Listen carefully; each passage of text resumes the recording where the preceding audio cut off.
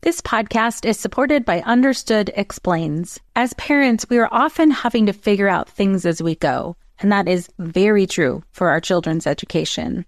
And to help you out, I want to tell you about a podcast called Understood Explains. This season is hosted by teacher and special education expert Juliana Urtubey, and she discusses all the things you'd want to know about individual education plans, or IEPs, what they are, why they're needed, who benefits from them, and what to expect when you have meetings with teachers.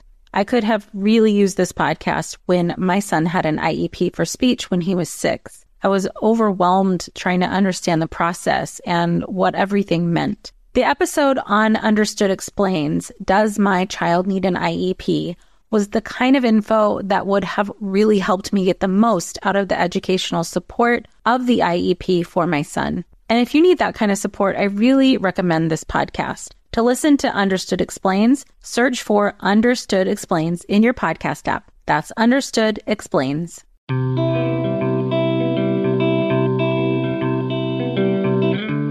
Welcome to Mom and Mind, where we dive into all aspects of perinatal mental health and wellness related to pregnancy, birth, loss, postpartum, and new parenthood. It's so much more than postpartum depression. We raise the volume on all of these topics in the hopes that someday everyone will have the support and info that they deserve before they need it. Please note this podcast is not a replacement for treatment by a professional or professional training. Welcome to Mom and Mind. I'm your host, Dr. Kat. I'm really excited to bring this episode out. It is packed, filled with great information about medication in pregnancy and postpartum, issues around COVID and perinatal mental health and the COVID vaccines, and most importantly, giving everyone information about psychotropic medications so that they can take steps to make informed decisions for themselves. Our awesome guest is Dr. Sarah Orrick. She's a Columbia University-trained psychiatrist focusing on women's mental wellness. In addition to her expertise in general and addiction psychiatry, she is one of a few doctors with specialized training in reproductive psychiatry. She runs a private practice in which she combines the most up-to-date medical treatments with talk therapy, medication, and a whole-body complementary approach. She is passionate about teaching and regularly lectures at Cedars-Sinai Hospital, UCLA, and the Providence Hospital System, in addition to her media work. She's actively involved in advocacy work and is a member of the board of directors of Maternal Mental Health Now in Los Angeles. She's also going to be speaking a little bit about her personal experience of having a pregnancy and baby during COVID, which is what all new pregnant and postpartum folks are dealing with right now. So I know there's parts of this that will be both informative for you and resonate personally. So let's meet Dr. Orrick. Welcome, Dr. Orrick. Thank you so much for being with us. Thank you for having me. I am so excited to talk with you and learn about what you do and how you help and support folks in the reproductive period. Can you please start us off with kind of an overview of what is reproductive psychiatry and how do you help people? Absolutely. So reproductive psychiatry is a relatively new field in about the last 20 to 30 years of psychiatry. And it's really because we started to realize in the field of psychiatry and mental health generally that women aren't the same as men. And the reproductive life cycle of people born women really impacts their mental health. And so now we have fellowships throughout the country that's really dedicated to working with patients during the perinatal period, so during pregnancy and the postpartum, but also during other times of hormone fluctuations, including perimenopause, as well as sort of general menstrual related issues like premenstrual dysphoric disorder. So it's really working with patients from the beginning of menses to the end. Oh, awesome. There are so many people who need that support. And it's interesting that you said that, women are different than men, because I assume what you were alluding to is that a lot of our medical stuff is based on men and men's bodies and men's brains. Exactly. It really is. A lot of clinical trials are mostly exclusively on men because the reproductive life cycle and reproduction in general and menses throws a wrench in studies, is what sort of researchers used to think. And it really is a disservice to a lot of women. And this is a fantastic field. And like you, I'm also sort of subspecialized in pregnancy and postpartum. So really helping patients. And you asked what the scope of our work was. And I'm trained as a therapist and doing medication management.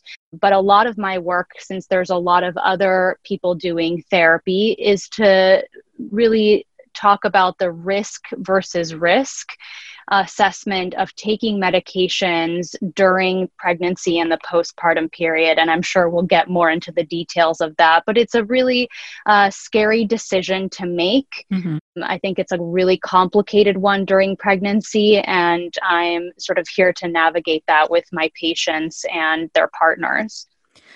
Yeah, I would love to get into that. I have a couple of clients in mind right now, actually, who are in this debate themselves. And while it's clear that there are benefits to feeling better with medication, potentially, the worry, the anxiety about taking psychotropic medication, but sometimes any medication during pregnancy or postpartum, really it adds to the anxiety and sometimes becomes its own thing.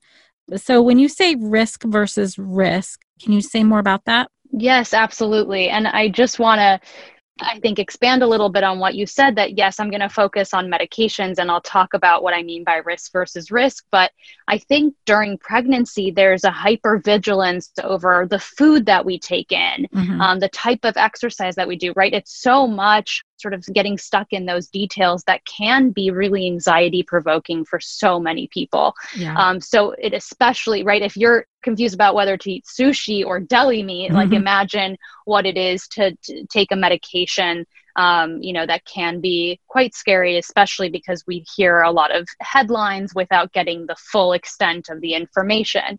So what I mean by risk versus risk when I talk to patients about this is that untreated mental health issues during pregnancy and the postpartum are in and of themselves risks. And I think sometimes we forget that and we just think about like, oh, what are the side effects of my SSRI, or what could happen to my fetus if I'm taking an SSRI? But what we forget is that in the absence of that SSRI, serotonin reuptake inhibitor medications that are the most common frontline medications for anxiety and depression, we can have people that are experiencing severe anxiety or depression, which we are starting to have more data about, actually can impact our unborn child, as well as our own mental health during pregnancy and in the postpartum. So we weigh the risks of what happens when you're not on medications versus the known risks of whatever medication. And I'm talking about SSRIs, so serotonin reuptake inhibitors, just because they're one of the most common medications, but I treat all sorts of mental health issues throughout pregnancy and the postpartum, including bipolar disorder, anxiety disorders, addiction. And actually, this is a question that we're going to start to pose about the vaccinations for COVID-19. So we really have to weigh risk versus risk. We're used to hearing risk versus benefit. But I think it's important to understand that without the medications, we also face some risks. Yeah, absolutely. When you say risk to the unborn child, I sort of hear, people listening like, oh my gosh, my depression and anxiety is hurting my child. And then that having its own repercussion. How do you talk to people about that the depression and anxiety carries a risk without kind of freaking them out? Or making them feel a lot of guilt, I think is what we work with so much. I think you know. But and I think this is, I want to just kind of zoom out a little bit, because we're talking about medications already. Yeah. But for mild to moderate anxiety and depression, often lifestyle changes, good psychotherapy can be enough to get us through. Indication for medications is a different conversation. And when I talk about risk, it's someone who has already exhausted some of those, what I call sort of frontline defenses for their anxiety and depression, and then are talking about medications. But I also agree that we don't want people to feel alarmed or guilt-ridden about their own mental health issues, but simply that it's important to check in with a professional to see what the best treatment plan is for them. And there are some increased data about this, about having untreated mental health issues. And what we're starting to see is, of course, there's going to be a genetic risk if you yourself have some kind of mental health issue for your unborn children.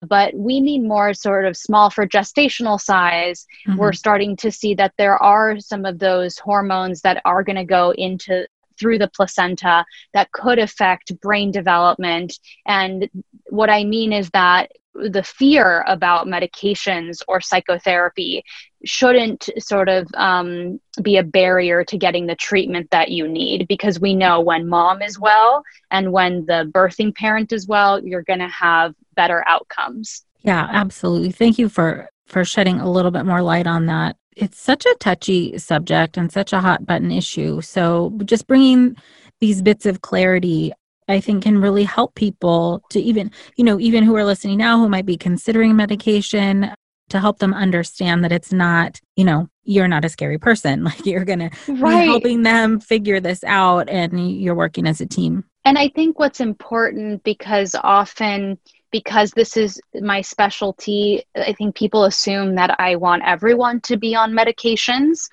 but it is such a personalized and unique decision that it's important just for us to respect everyone's autonomy making it. But also sometimes I have people come to me and I'm like, I actually don't think you need to be on medications. Let's try these other alternatives before going to that. So it is a very unique, personalized decision. This does not mean that I think everyone should be on medications or not on medications. It's just that each of us has to make that decision for our own. But I think we need to work on this stigma around medications, especially during pregnancy. And I'm sure that you've seen some of that, the people who have been stably on a very simple medication for, most of their adult life and are in therapy and have been thriving, all of a sudden become very ambivalent and confused about continuing it, even though all signs are pointing to this has been helpful for you in the past. We know that the risks are not as, when we weigh the risks of the medications versus the risk of untreated illness, that we're on the side of continuing the medication, it's still difficult. Yeah. Yeah, that just made me think of a couple of clients again. I mean, it's so hard because sometimes when people become pregnant and they go to their OB or, happen to be talking to a primary care, some physicians or medical providers who maybe don't have current knowledge will just tell them to stop their medication. Yes. And then they're in therapy and just hardly functioning. But are so afraid of taking a medication. And I'm like, okay, well, you're not doing so great right now.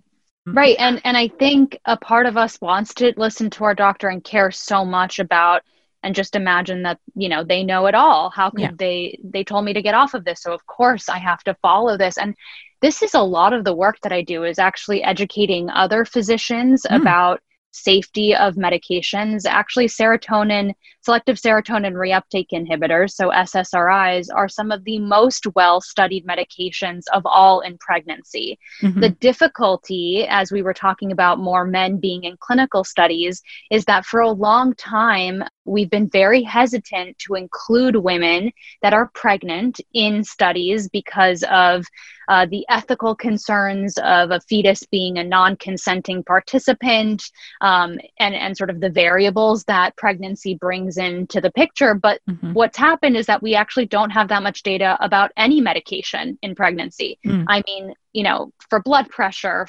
for diabetes, for anything. So what we look on in terms of for pregnancy is retrospective studies. And so this gets a little bit technical, but it basically means that we have to look at databases that keep a lot of information about their patients. In terms, a lot of Scandinavian countries, of course, have socialized medical systems where this is easy to do. But we have, pregnant patient A who took a specific medication during pregnancy. Let's sort of look at our medical chart and see what happened. But we have the most amount of data of this type for these serotonin reuptake inhibitors, which is very reassuring. But a lot of physicians who went to medical school, perhaps maybe a decade or so long ago, or just haven't been keeping up with the mental health literature, will say, let's decrease your dose or stop it immediately, without thinking about this risk versus risk assessment, and without even asking their patients, what do you take this for? How does it help you? And so what I end up doing is having to sort of combat this, reverse some of this information from my patients, and really empower them to say, actually, I talked to someone who is an expert in this field, and we've agreed that it's the best idea for me to take on this medication. But I can't tell you how many times I have to negotiate these sorts of dynamics. And it's really unfortunate that a lot of physicians aren't keeping up with the mental health literature. It really is. And I understand. I mean, there's so many pulls on people's capacity. Yes. And one of which is limited time, even with limited time with each patient, 10, 15 minutes. What are you going to get into during that time? Right. Exactly. Stuff. I think a lot of primary care doctors are aren't well trained in mental health, and sort of don't want to go there. They're like, what do I do if my patient starts crying? Right? Like, we don't get the sufficient training in medical school, unfortunately, to handle that. And you have some physicians that are more empathic than others. But, what's scary about that, Kat, is that most primary care doctors are the ones treating very basic depression and anxiety. So sometimes, people don't ever see a psychiatrist in their lives and can have their medication management by their primary care physicians. But sometimes, during pregnancy, it's the first time a lot of people have seen a psychiatrist like me, because they end up feeling really badly if they've stopped a medication and want more data. And I'm actually getting a lot of patients who are doing this proactively, which is really wonderful. That's great. When they're planning a pregnancy, to say, okay, what's going to happen to what I'm currently taking? Should I continue it? How do I make this decision? Right. And I think for a lot of people, as maybe you were saying before, it's like a decision between something that's scary and something that's scary, or, worrisome on both sides. This podcast is supported by Starglow Media's Mysteries About True Histories. From the creators of the hit top-ranking kids educational podcast in the world, Who Smarted, the Emmy-nominated Nat Geo Disney Plus's Brain Games, and Netflix's Brainchild, comes Mysteries About True Histories, affectionately known as MATH, or math, in which kids ages 6 and up can hear humorous and educational stories that follow two best friends, Max and Molly, while they go on adventures through time, solving puzzles, hidden equations, talking about history, and making learning cool. Episodes transport listeners to moments in history like Pythagoras' ancient Greece, the era of the Aztecs, Sir Isaac Newton's England, and more. When I drive my son to school in the morning, we listen to these episodes that fit perfectly in our commute, with the episodes being about 15 minutes long. And this podcast is right up my son's alley because he loves to solve problems and happens to love math and the types of punny jokes that Max likes to tell. So tune in to Mysteries About True Histories with your kids. You can follow and listen on Apple Podcasts or wherever you get your pods. Well, hey there, busy mama. Are you looking for ways to make your life easier, your home less chaotic, and at the same time add more joy to your life? My name is Deanna Yates, and I'm the host of Wanna Be Clutter-Free, a podcast all about letting go of the stuff we don't need in our lives so that we can focus on what truly matters. Don't worry, I'm not going to tell you to throw it all away or make you feel guilty about keeping something you love, no matter how many other people don't quite understand it. But I will give you practical and, more importantly, actionable advice so that you can make progress right away. And you won't just hear it from me. There are amazing guests too. It's like having your bestie in your pocket telling you it's okay to let go of the things that are not serving you and your family in a totally non-judgmental way. So join me over on the podcast where we can work on progress over perfection for those of us that want to be clutter-free. So I imagine with all of the conversations that you are having on behalf either of your clients or other patients, in either, I guess, obstetric settings or primary care settings, you're either talking to those providers yourself or somehow helping the patients to talk to their doctors?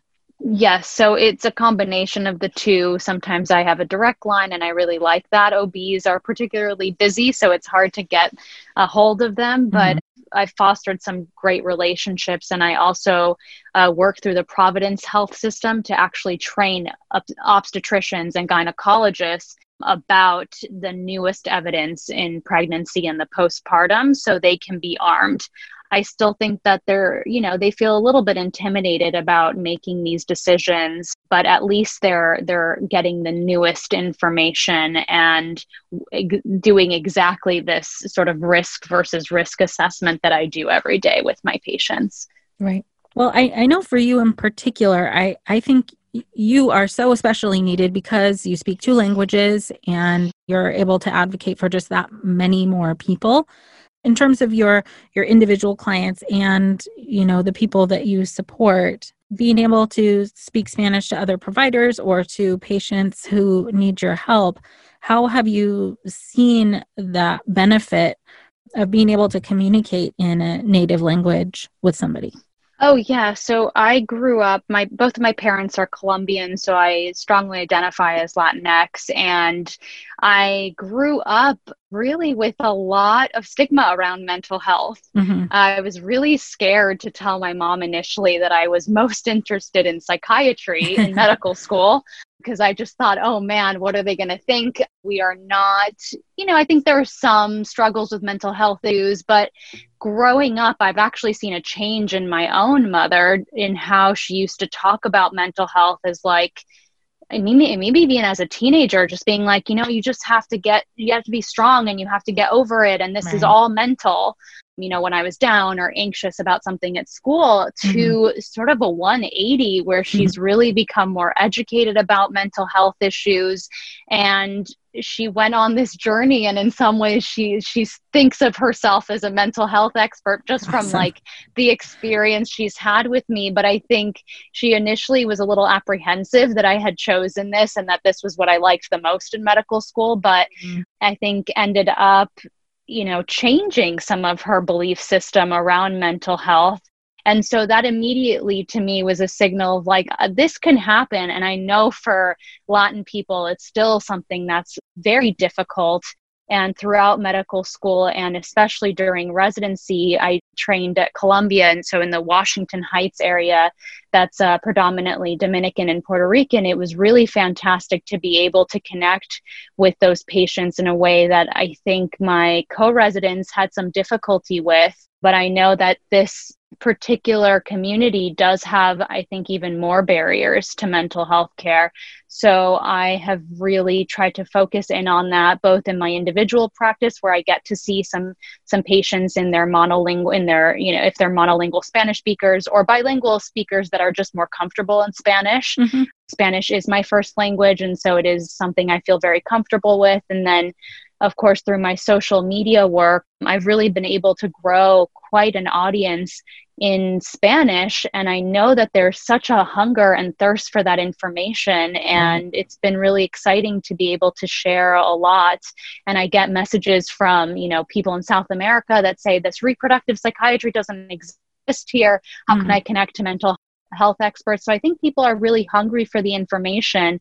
And once they get it, I think it really feels empowering, because the myths that we're told around motherhood, especially in the Latin community, is very much of mother as martyr and of making all of the sacrifices without, and sometimes not, sort of focusing on, the mother and what her needs are. And so it's been really exciting to be able to sort of help my own community in that way. Oh, that's fantastic. I imagine that the need is great. And being able to provide that information, specifically on social media, I think where it's really, it's relatively brief, it's easy to absorb, and it's, good to see both, certainly in Spanish as well. And I think you might have this experience as well, but I feel like a lot of the work I do with my individual patients is on education.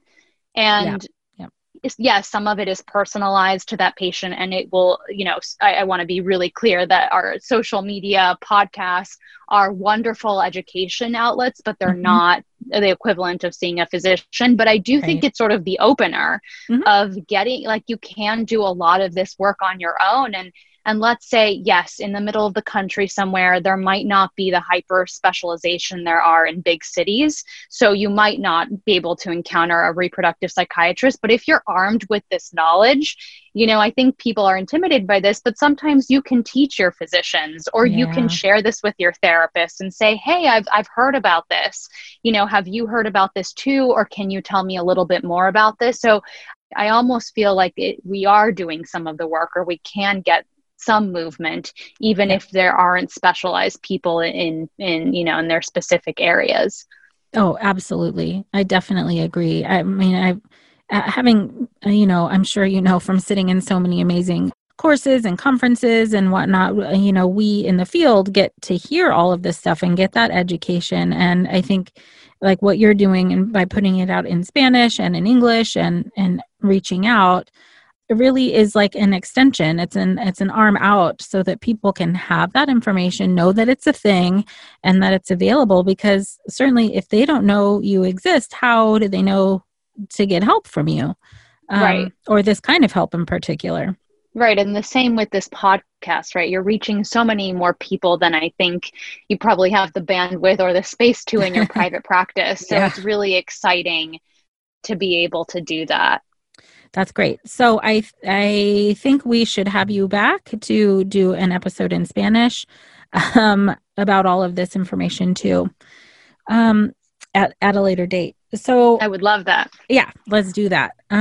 So you were talking a little bit about COVID earlier, and now that we've been in this for, close to a year globally, a lot came up in terms of COVID and pregnancy and postpartum, and now the vaccine and all of that stuff. Would you mind sharing what you've seen on your end around COVID? Yeah. So, just anecdotally in my own practice, and then we have some early research that is also backing this up, but there are an increase in perinatal mood and anxiety disorders. So that simply means during pregnancy and the postpartum, we're seeing an increase in numbers, at least here in the US. And I really do think it's going to extend out into the world. This has been such a collective trauma that we've experienced. Yeah. And especially during times where I think what we say most to our patients, you can attest to this, is like support, support, support. Mm-hmm. Get your support systems aligned, have your people, come meet the baby, take time with the baby, bring you food. And that's all been changed and upended. And so I think just talking about, like, even on that basic level, right? Let's not even talk about how scary it is to go to OB appointments, how scary it is right now, right? Almost unimaginable to deliver in a hospital in Los Angeles where COVID patients are spilling out of the ER, basically. Yeah. It's a really, aside from that, right? If you just think about the support systems or who would have helped you or how you would have been able to manage, it's really, I think, changed what what pregnancy and the postpartum looks like for a lot of people. And I do think that it contributes to a lot of anxiety and mood symptoms. Yeah, absolutely. There's, the demand just in my own practice that I've seen for, and the need is unlike anything I've experienced before. People who maybe were able to kind of cope and manage with some things, just, it's so much harder now. The stress is really hard to measure. It's just so felt. And the need is great. And we focus on the perinatal population, but I think this is the next wave, right, of the pandemic is going to be the mental health impacts on everyone, from healthcare workers to people that have been isolated for nearly a year now and not seeing, their friends and family. Yeah. Yeah. It's hard to know how it's all going to play out over time, but certainly it sounds like you are seeing it. Yes. Some of the direct effects. They are both in your private practice, but also you're affiliated with hospitals. Yes, and certainly friends that are still working in hospitals, I think have been very impacted. And I think as a society, we will be just thinking about, the mortality rates and the way that people have been dying alone without their family is just, devastating. Right. And an already anxiety producing transition in your life for pregnancy and postpartum, now having to deal with the impacts and pressure of COVID also, and not having all of that. And I know that you recently had a baby, and I so did. Congratulations. Thank you. Yeah, in the middle of all of this COVID business. So what was that like? It was, it's my first pregnancy. And so I don't have much to compare it to, except that I work with this population day in and day out for a long time now. But it was very strange. It was strange to not share it in some ways with my patients who know so much about me in some ways. And just seeing, my head on the screen wasn't really an indication that I was pregnant. But similarly, just with my friends and family, I felt like I was pregnant in secret, which was very bizarre. But also, I think, there was so much going on in terms of loss. And I think it was really hard for me to be able to display it and enjoy it as much, just because I was thinking, there's so much financial hardship. There's so much grief for loss of life, that I think I was conflicted with those feelings of being really excited about my baby. But in some ways, I think, ambivalent about sharing it. And also, I myself was very anxious about going to my doctor's office, imagining, whether they were staying safe, what the hospital delivery would be like. It's been really challenging. I was lucky enough to deliver in September, where things hadn't taken off so much in Los Angeles. But these last couple months have been really challenging in terms of the uptick. But even thinking about, what it's like to have had close family members deliver and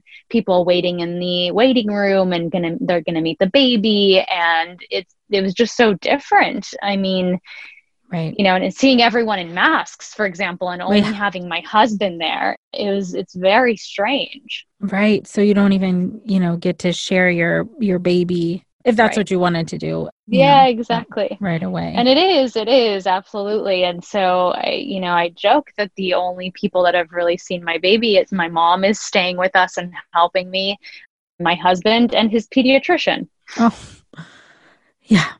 I know so many people can identify with that. And that is really real. And it's a real sadness and a loss.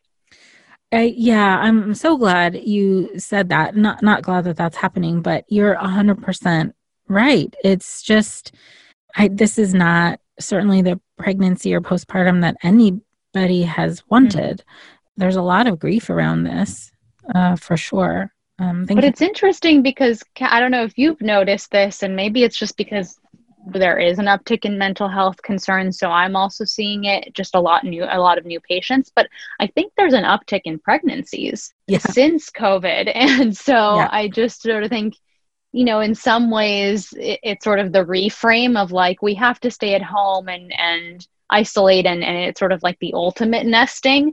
So I suppose there are different ways that you can think about it. I usually work out of my office that's a 10-minute drive, but nevertheless it's not in my home. Right. So this is different. I do get to see my child. My husband, who travels back and forth to New York, isn't doing that, and so he's able to spend more time with our baby. So I think there's ways to reframe everything that's important for us to continue to think about, because, the fact that my baby hasn't met his other set of grandparents, is really devastating to think about. So we work on those positive reframes. Right. And it's so hard to do because you're also having to navigate a brand new situation. It's not like you can think back like, oh, well, the last time I was in a pandemic, this is what we did.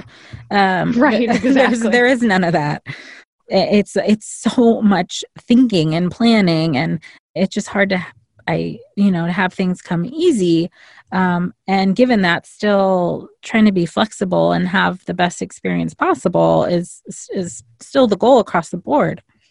Yeah, but it's been hard because it's already isolating. And I know I personally feel very isolated. Yeah. I'm, and in some ways I feel extremely privileged that I'm able to continue to work remotely and not have to go into a hospital or a clinic right now. But I still think it's taxing to not see anyone for a long time. Yeah, it absolutely is.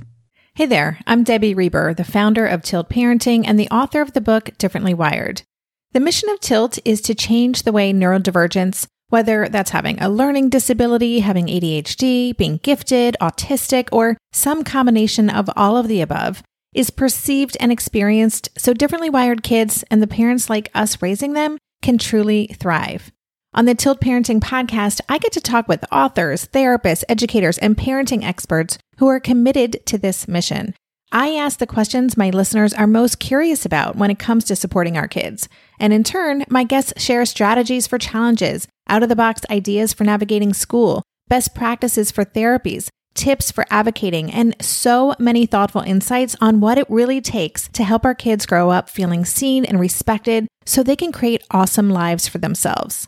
I know that raising a differently wired kid can feel overwhelming and isolating, but I promise you, you are not alone, and it can feel so much better. If you're on this parenting journey, come listen to Tilt Parenting. Together, we can shift this paradigm and show up for our exceptional kids with hope, possibility, and joy. Hi there, I'm Andrea Owen, self-help author with 19 translations of my books, global keynote speaker, and life coach. My podcast, Make Some Noise, has been serving up self-help in a simple-to-digest way for the last decade. The topics brought in each episode are practical and easy to implement around topics such as working through fears that keep you stuck, different modalities of therapy, managing your negative self-talk, and more. We bring you guest experts, solo episodes, and I even coach listeners on the air around relatable struggles. I also do my best to weave my sense of humor into some heavy topics because, let's face it, life can be pretty hard, and it's so much better when we can have some fun while walking through our challenges. Whether you're seasoned in personal development or just starting out, Make Some Noise podcast will help you become the best version of yourself, the person you're proud of when you look in the mirror and show up in your life. Simply search Make Some Noise with Andrea Owen wherever you listen to your podcasts. All right. So speaking of COVID and how we're all coping with it, all of these vaccines, or these two vaccines now have come out, and there's a lot of concern in the perinatal community, pregnant and postpartum folks, about what to do and is it okay? So can you shed some light on that for us? Yes, of course. So it's important to note that these are emergency use authorization vaccinations. And so the research, of course, was not done on pregnant women because of what we talked about. Mm-hmm. I'm hopeful that more research will include pregnant and breastfeeding people because it's so important for us to get those data points. Yeah. We know, though, during these trials that people did become pregnant. So there was a big myth going around the internet. And it was because there's a protein in the placenta that's similar to the spike protein. So there was some concern that these antibodies that we would produce once we got the vaccine would somehow attack this placental protein, which is not the same. That's been pretty much debunked, but it is frightening to not have as much evidence as we would like in these populations. So of course, it's a very personal decision, but I think we also have to weigh that we need a certain amount of herd immunity in order for us to ever get back to some kind of normal. And then, I think when thinking about this, we know that some of the biggest sort of organizations in the United States, the American College of Obstetricians and Gynecologists, for example, have decided that this vaccine can be taken by pregnant or breastfeeding people, but it ultimately has to be their decision, one that's made with their physician. I'm very much in line with that, but I think people are so focused on what the side effects of a vaccine may be, instead of focusing on the holistic picture, which is like, it's not a risk of just the vaccine side effects, it's the risk of getting COVID. Mm-hmm. Even though pregnant women, we know generally it doesn't pass the placenta to the fetus, but we know that when pregnant people do get COVID, they can have more severe illness that requires ventilation and ICU, as well as some risk for preterm birth with COVID illness. Mm-hmm. So again, I think it's important for people to view this just like we talked about the medications. It's the risk of the illness versus the risk of the treatment. We can't just sort of focus on the potential risks of the treatment without looking at the risks of the, of the illness itself. And I think if you're an essential worker, if you're a frontline worker, if you're working in an ICU and you're pregnant, that's going to be a really difficult, and you're constantly exposed to COVID-19. I do think it's something to strongly consider to be vaccinated. And it's been really wonderful to see examples of people in the field and healthcare workers who are pregnant and breastfeeding, taking that risk. I'm just thinking about the people who I've heard from that are worried. It's even though COVID is new and scary, for some people, it's like, well, I don't know what the vaccine's going to do. I do know what COVID's going to do. To some extent, not like you can predict its outcome on you in particular. But I do hear this argument kind of in general, like it's not the devil because that's not a good, right. Good analogy. But I totally understand. And people then sort of turn around the fact that it doesn't get transmitted and that generally we don't have terrible outcomes in pregnancy, even though we've had around 60 pregnant patients die in the US from COVID-19, which to me feels like too many. I mean, I think someone said, well, it's only 60. I was like, that's like one is too many, period. So I think where that goes and what I really emphasize is to please get evidence-based information, get educated about what technologies these vaccines actually use, because they're not live vaccines. You don't get the illness from getting it. And, I've started to go to basic biology with some of my patients. I'm like, I know you took high school biology. Where is your DNA? It's in the nucleus. This vaccine's mRNA does not get into your nucleus. It does not change your DNA in any way.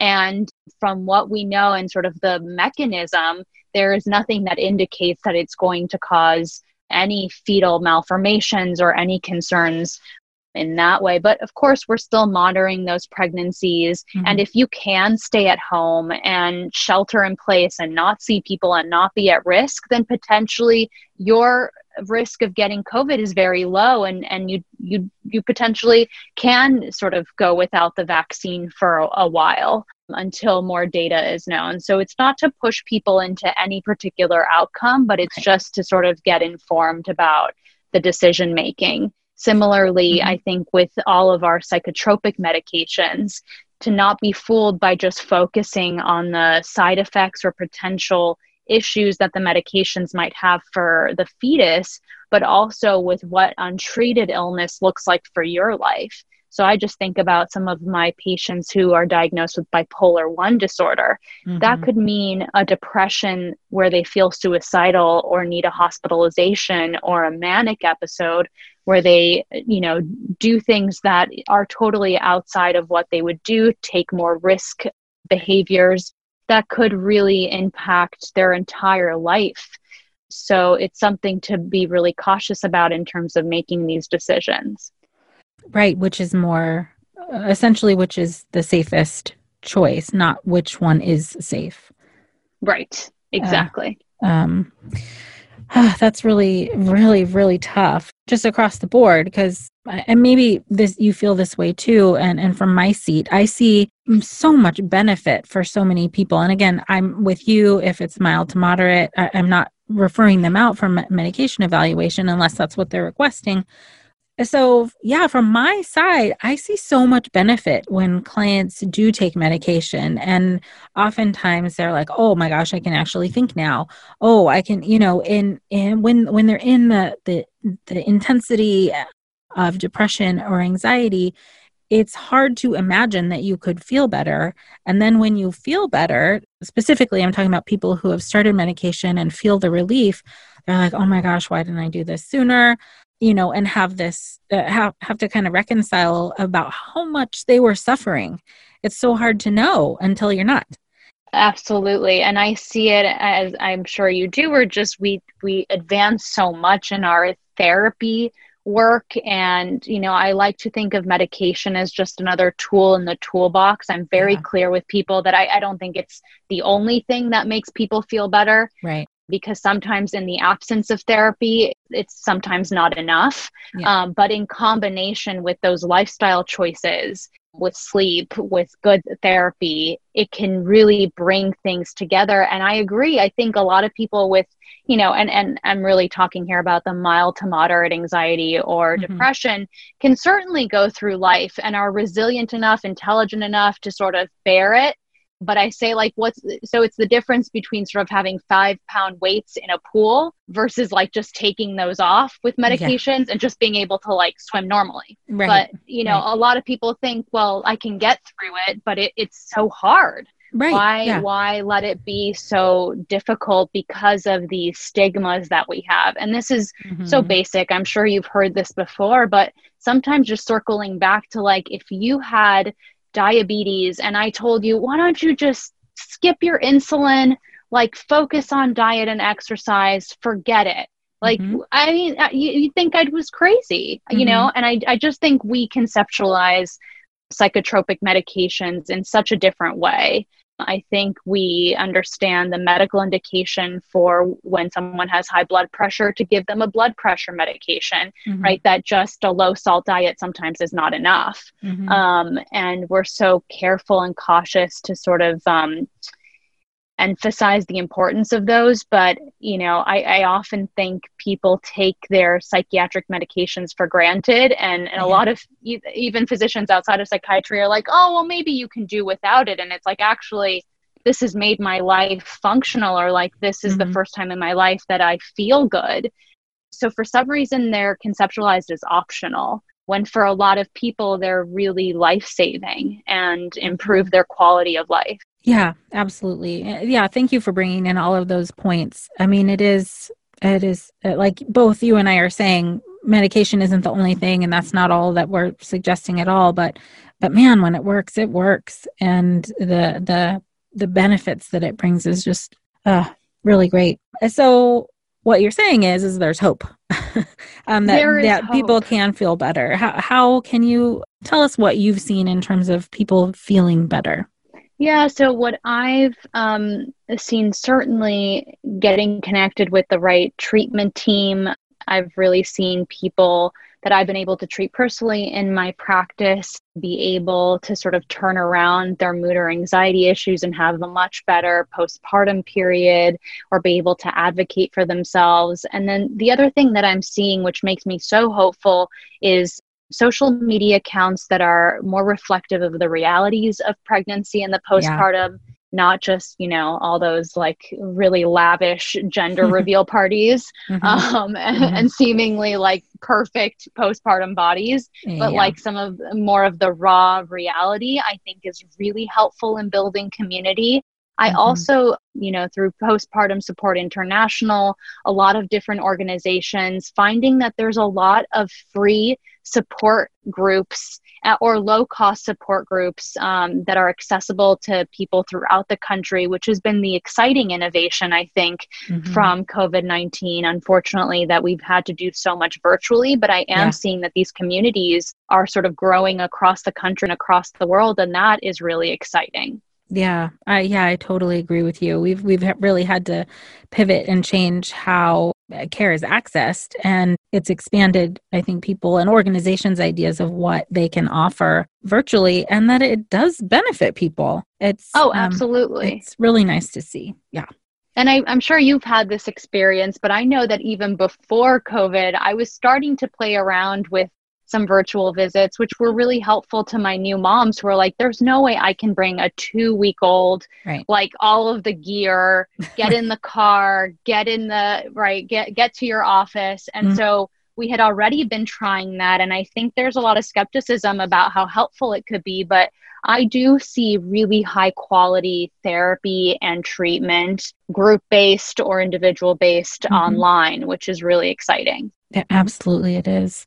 Well, Dr. Orrick, thank you so much for coming on and sharing all of your wisdom with us. And I know this is just a little bit of all that you have in your big brain and all of the stuff that you've learned along the way. I really want everyone to go and find you on social media and online. Everybody go find her. It's SarahOrrickMD.com on Facebook and Instagram as well. I am looking forward, Dr. Orrick, to having you back on so we can have an episode in Spanish and you can talk about exciting. All of this awesomeness for some of our other listeners as well. So thank you so much for your time and being with us. And thank you so much for everything you do and for this wonderful podcast that gets so much education out about this wonderful field that we're in. Awesome. I'm glad to be in the field with you. So much good information in this episode. And there's still so much to know. Reproductive psychiatry is a field in and of its own. And hopefully with more and more providers being adequately trained in reproductive psychiatry, as well as all medical providers in general, people can be more aware that this is an option for them. I thank Dr. Orrick for really taking the stigma out of medication and explaining it all to us in a way that's down to earth and we can really absorb and understand, because ultimately that's what we all need in order to make a decision. We need the information.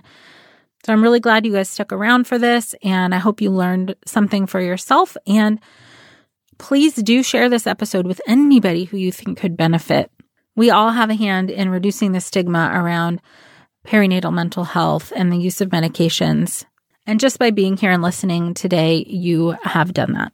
If you're new to the podcast, please do subscribe so you can get all of the episodes downloaded directly to you when they become available. And as usual, I thank you so much for being with us. Until next time.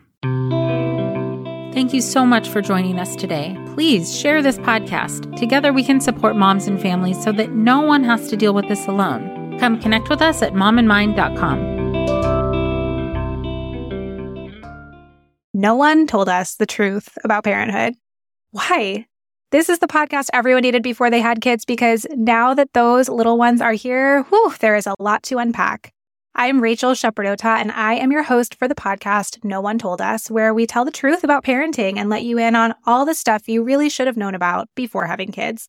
I am the founder of Hey Sleepy Baby, but this podcast is so much more than sleep. We'll be diving into all the topics that you really care about and need to know while you do your best job raising those adorable, tiny humans. Our goal is to just make you feel less alone and less overwhelmed. There are so many things that no one tells us before becoming a parent, and I think that we should really pull back the curtain on becoming a first-time or second-time mom or dad to share the good, the bad, and the ugly. We'll have a little education, a little fun, and a whole lot of heart that goes into each and every episode. So join me and our amazing guests each week to hear us talk about what no one told us.